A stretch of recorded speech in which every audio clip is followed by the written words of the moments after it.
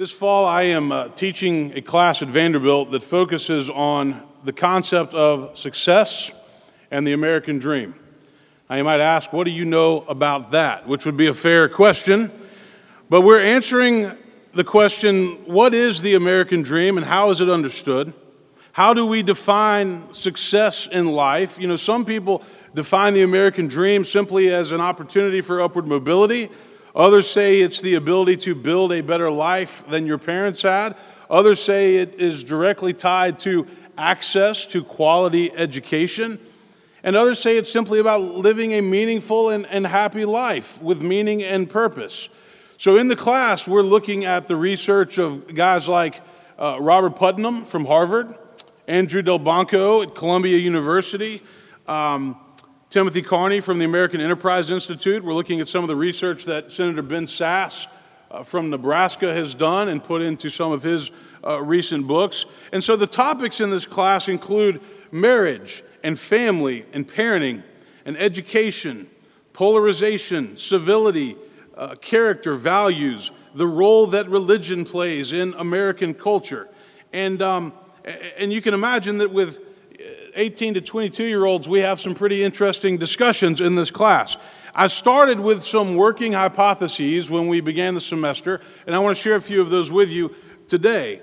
In the Declaration of Independence, the founding fathers of the United States say that there are certain inalienable rights, including life, liberty, and the pursuit of happiness. But what is happiness, and how do we pursue it?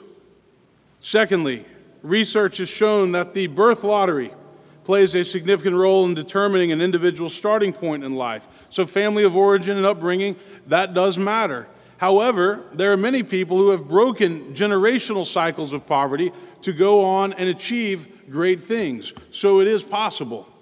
Third, success in life should not be solely defined by socioeconomic status, wealth, and career advancement. Factors such as marriage and family and faith, friendship, character, service, integrity, all of these things matter in living a successful and meaningful life. And nobody else can define success for you. Only you can define that. And fourth, one of the great challenges that I see in higher education today is to prepare well-rounded students for life beyond the academy, which involves the formation of values, character, and resilience. So high GPAs and test scores do not guarantee success in life. They're great, but it doesn't mean that you're going to be successful.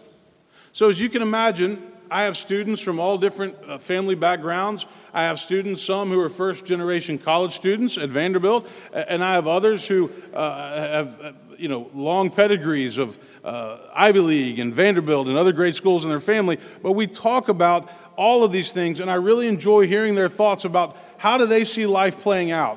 What do they think the future looks like? How do they understand American society and culture right now? And it's fascinating, some of the discussions that we have. We all know that Jesus taught in parables. He used parables to talk about the kingdom of God.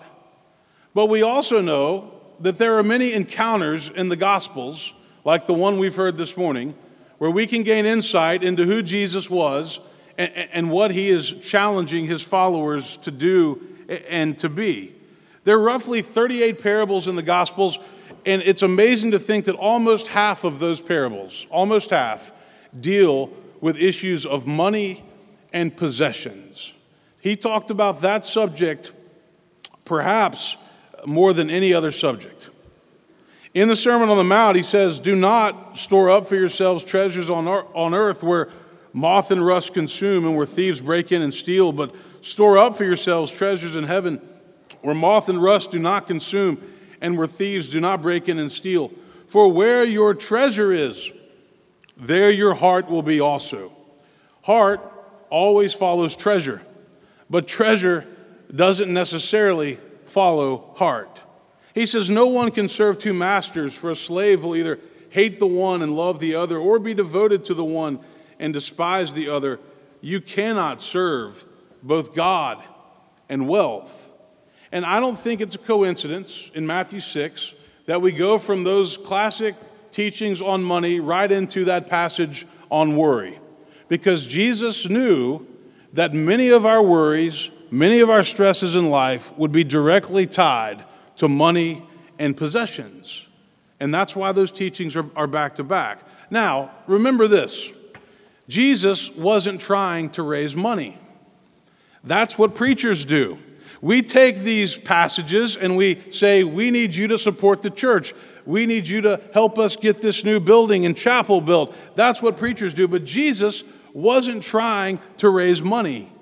He was simply talking and teaching on a subject that he knew was universal in life. And Jesus knew that our relationship with money and stuff was one of the most complicated and stressful relationships that we would have. Money is perhaps the most common idol in our culture. Tim Keller, a New York pastor, says money is the most common counterfeit God that there is. When it takes hold of your heart, it blinds you to what is happening. It controls you through your anxieties and lust, and it brings you to put it ahead of all other things. But talking about money makes people uncomfortable. But Jesus did it anyway. In Matthew 19, Justin read this text. We have this encounter with Jesus and the rich young man. In other gospels, it's called the rich young ruler or just the rich man. But this guy comes up to Jesus and says, "Teacher, what good deed must I do to have eternal life?" And Jesus says to him, "Why do you ask me about what is good? There is only one who is good. If you wish to enter into life, then keep the commandments." And the man says, well, which ones? Jesus says, "You shall not murder, you shall not commit adultery, you shall not steal, you shall not bear false witness, honor your father and mother, you shall love your neighbor as yourself." Somebody came up to me this morning and said, "Oh, so you're moving from sex to money this morning, huh? What is left?" Well, the young man said to him, "I've kept all these commandments. What still do I lack?" And Jesus pauses and then says to him, "Well, if you wish to be perfect, then go and sell your possessions and give the money to the poor, and then you'll have treasure in heaven, and come and follow me." And when the young man heard this, he went away grieving. He went away sad because he had many possessions. I want to get right to it this morning, and I want to share with you what I believe are some of the basic takeaways of this encounter that Jesus had with the rich young man. What can we learn from this passage? First of all, I don't think that Jesus is saying that wealth is bad. That, to me, is not the point of this story. In fact, wealth, when used properly and generously, can make a dramatic difference in the lives of other people. But what Jesus is saying is that wealth that enslaves us, wealth that defines us, wealth that keeps us from focusing on God, wealth that makes us selfish and self-centered, can be one of the worst things that can ever happen to us as human beings. Money makes a great servant in life, but money makes a terrible master. Secondly, Jesus is not saying that all of us have to go and sell all that we own in order to come and follow him. You can do that. Nobody's stopping you. People would actually be very impressed if you did that. You would probably get complimented. But Jesus said this to the rich man because it was his money and his possessions rather than his character and his generosity that defined him. You see, things are meant to be used, and people are meant to be loved. But sometimes in our culture, we get that backwards, and we love things and we use people. And that's not good, but it happens all the time. Materialism is a slippery slope. Why? Because there is always something newer, better, and bigger out there. I mean, think about it. You've got the iPhone 9, works fine, pretty nice. The iPhone 11 just came out. It's got 3 cameras on it. You want to go get it. You got a 2012 car, runs great, has 80,000 miles on it. The 2018 car is now a year old, and man, it's got some fancy features on it. It can parallel park itself. You live in this neighborhood, got plenty of space, enough room for your family? Wouldn't it be better to live in that neighborhood and have a bigger house so you could just have a bigger house, right? Materialism is a slippery slope because there's always something bigger and better that's out there. And so many people feel like whatever it is that they have, it's inadequate and they need something better. Third takeaway. I think Jesus is saying that for some people, it takes a dramatic change in lifestyle for the message of Christ to really take root. Some people will get it, and some people don't get it. Globally speaking, Christianity has been growing and thriving in third world countries in the southern hemisphere where people have little to nothing and they have to struggle. And so what you see is that hope is alive in those countries and faith is alive and generosity is alive. But what I really think is going on here is that Christ does not have to compete with all the material things and the stuff that money can buy. And so all some of these folks have is their faith, and they stake their lives on it. The choice is not whether we're going to worship God or worship the devil. The choice is whether or not we'll worship God or our stuff. And unfortunately, many people in our culture choose their money and their stuff. Possessions become possessive. Friedrich Nietzsche once predicted that one day in Western culture, money would replace God. And sadly, for many people, that has come true. But that's not the way it's supposed to be. And Jesus says you have to choose. You can't serve both. You can't worship both. Fourth, there is a major difference, I think, between moral respectability and true discipleship. Basically, moral respectability revolves around not doing certain things, obeying the law, obeying the rules. Don't murder, don't commit adultery, don't steal, don't bear false witness. All that is good advice. We're supposed to follow those rules. But true discipleship revolves around actually doing things. Being a Christian requires much more than just being a nice and decent person. I had this professor at Princeton Seminary named Kenda Dean, and she used to talk about this concept called moralistic therapeutic deism. And she said she worried that at some point, youth and young people in our culture would just look at Christianity as moralistic therapeutic deism, that all you have to do to be a Christian is just be a nice person. Well, guess what? Being a nice person is good. That's a great starting point. But there's so much more to being a Christian and to following Jesus than just that. When the rich man approached Jesus, he told him that he had obeyed all of the commandments ever since his youth, and he had never done any harm to anybody. And all of that was true. But for Jesus, this was not enough. It became obvious that although the rich man had never done harm to others, he had also never gone out of his way to help others. He was comfortable. He was complacent. He wasn't necessarily living a life that put other people first. And Jesus knew that. And so he challenged him. Fifth, and lastly this morning,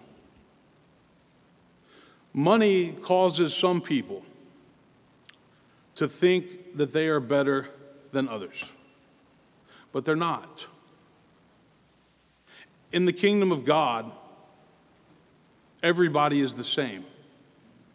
Remember that passage from the Old Testament when Samuel's looking for the new king of Israel and he goes out and finds David, the shepherd boy, in the field?